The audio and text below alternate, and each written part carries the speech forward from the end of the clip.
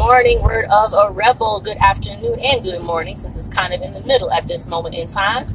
I wanted to make a special episode of Word of a Rebel related to the anniversary of the floodwaters that came after Hurricane Katrina, as well as in this 300th year of the city of New Orleans.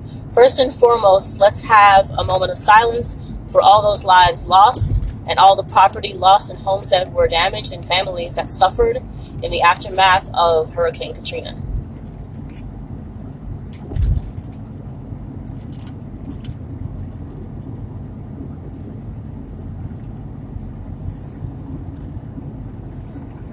I think that it's always a good idea to, participate in a moment of reflection and meditation anytime we're looking at something like this, where we've lost people, where people have suffered.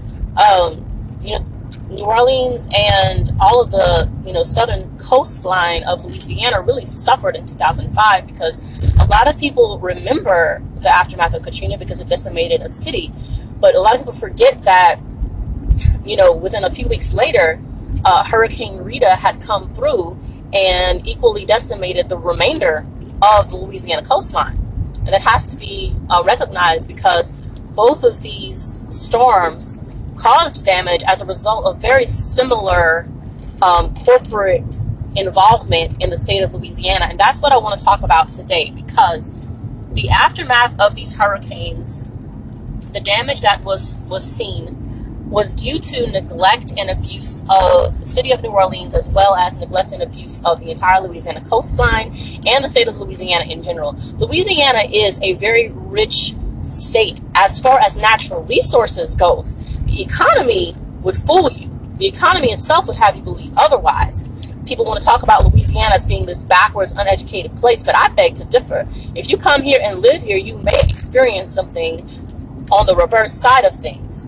Not only is Louisiana rich in culture, not only is New Orleans rich in culture and history, but this is a place that is the mouth of the Mississippi River, the mouth of a river that allows for the economy of a third of this country to be successful.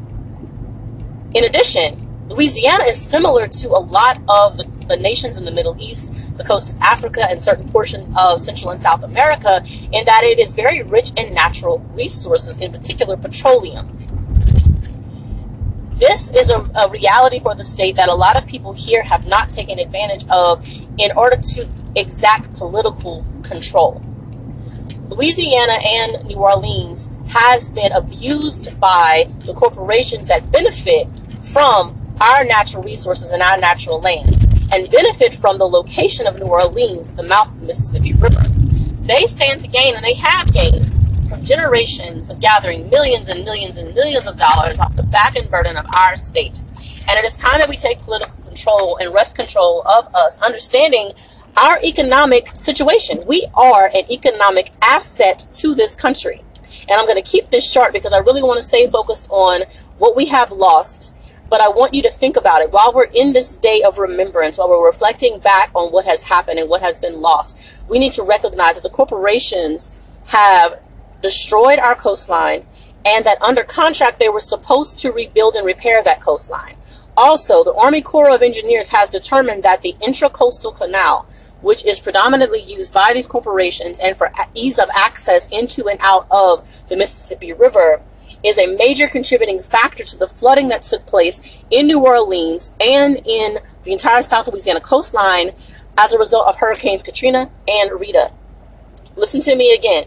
The corporations need this canal, and in the initial construction of the canal, they did not know what it could potentially do.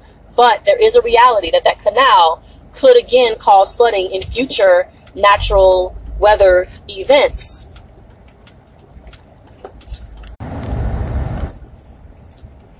But while the people who initially built the canal did not understand the issues related to it, we now in the present do, because we've witnessed the damage that was caused by these waters funneling into the city of New Orleans and across the South Louisiana coastline. If you don't believe me, look up the research that was done on the Intracoastal Canal in the aftermath of Katrina, trying to figure out exactly what led to the rise in waters around the city, and then the levee issue and whatnot. I'm not going to go into the levee destruction. Y'all can also look into that as well. Now, additionally, besides this intracoastal canal, every year the oil companies lease pieces of land, just like our fishermen do. Our fishermen also lease pieces of land in order to have access. They pay money in order to have access to this piece of land. Part of the contract with the oil companies requires that they are to repair any damage caused to the coastline and to the marshlands, as their business activities do require a certain level of disruption to the natural environment. But the issue is that for decades, they have not been held to that requirement. They have not properly rebuilt the coastline. And it's part of their contract. They are supposed to do that. You're gaining profit while destroying the coastline. You are to use some of that profit to rebuild the coastline. That's supposed to be part of your overhead. That is your overhead operations.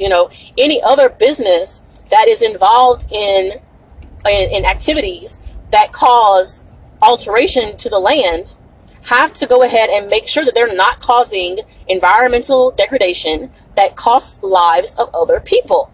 They are supposed to repair it and have not. And so that is something that we need to look into, because if, God forbid, but if we have other hurricane events on the scale of Katrina and Rita in 2005, we run the risk of having similar destruction yet again.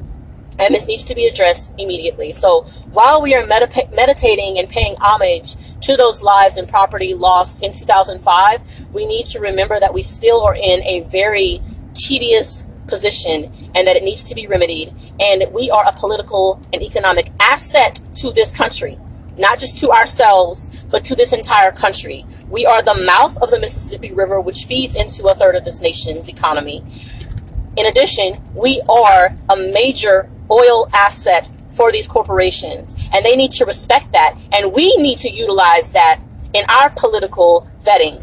Furthermore, we're going to talk about Cancer Alley in a future episode, but those corporations also have many refineries and other types of factories and whatnot that are causing a high rate of cancer between New Orleans and Baton Rouge, and I'm arguing as well north of Baton Rouge, because there's a high rate of cancer occurring all up and down the Louisiana Valley along the Mississippi River.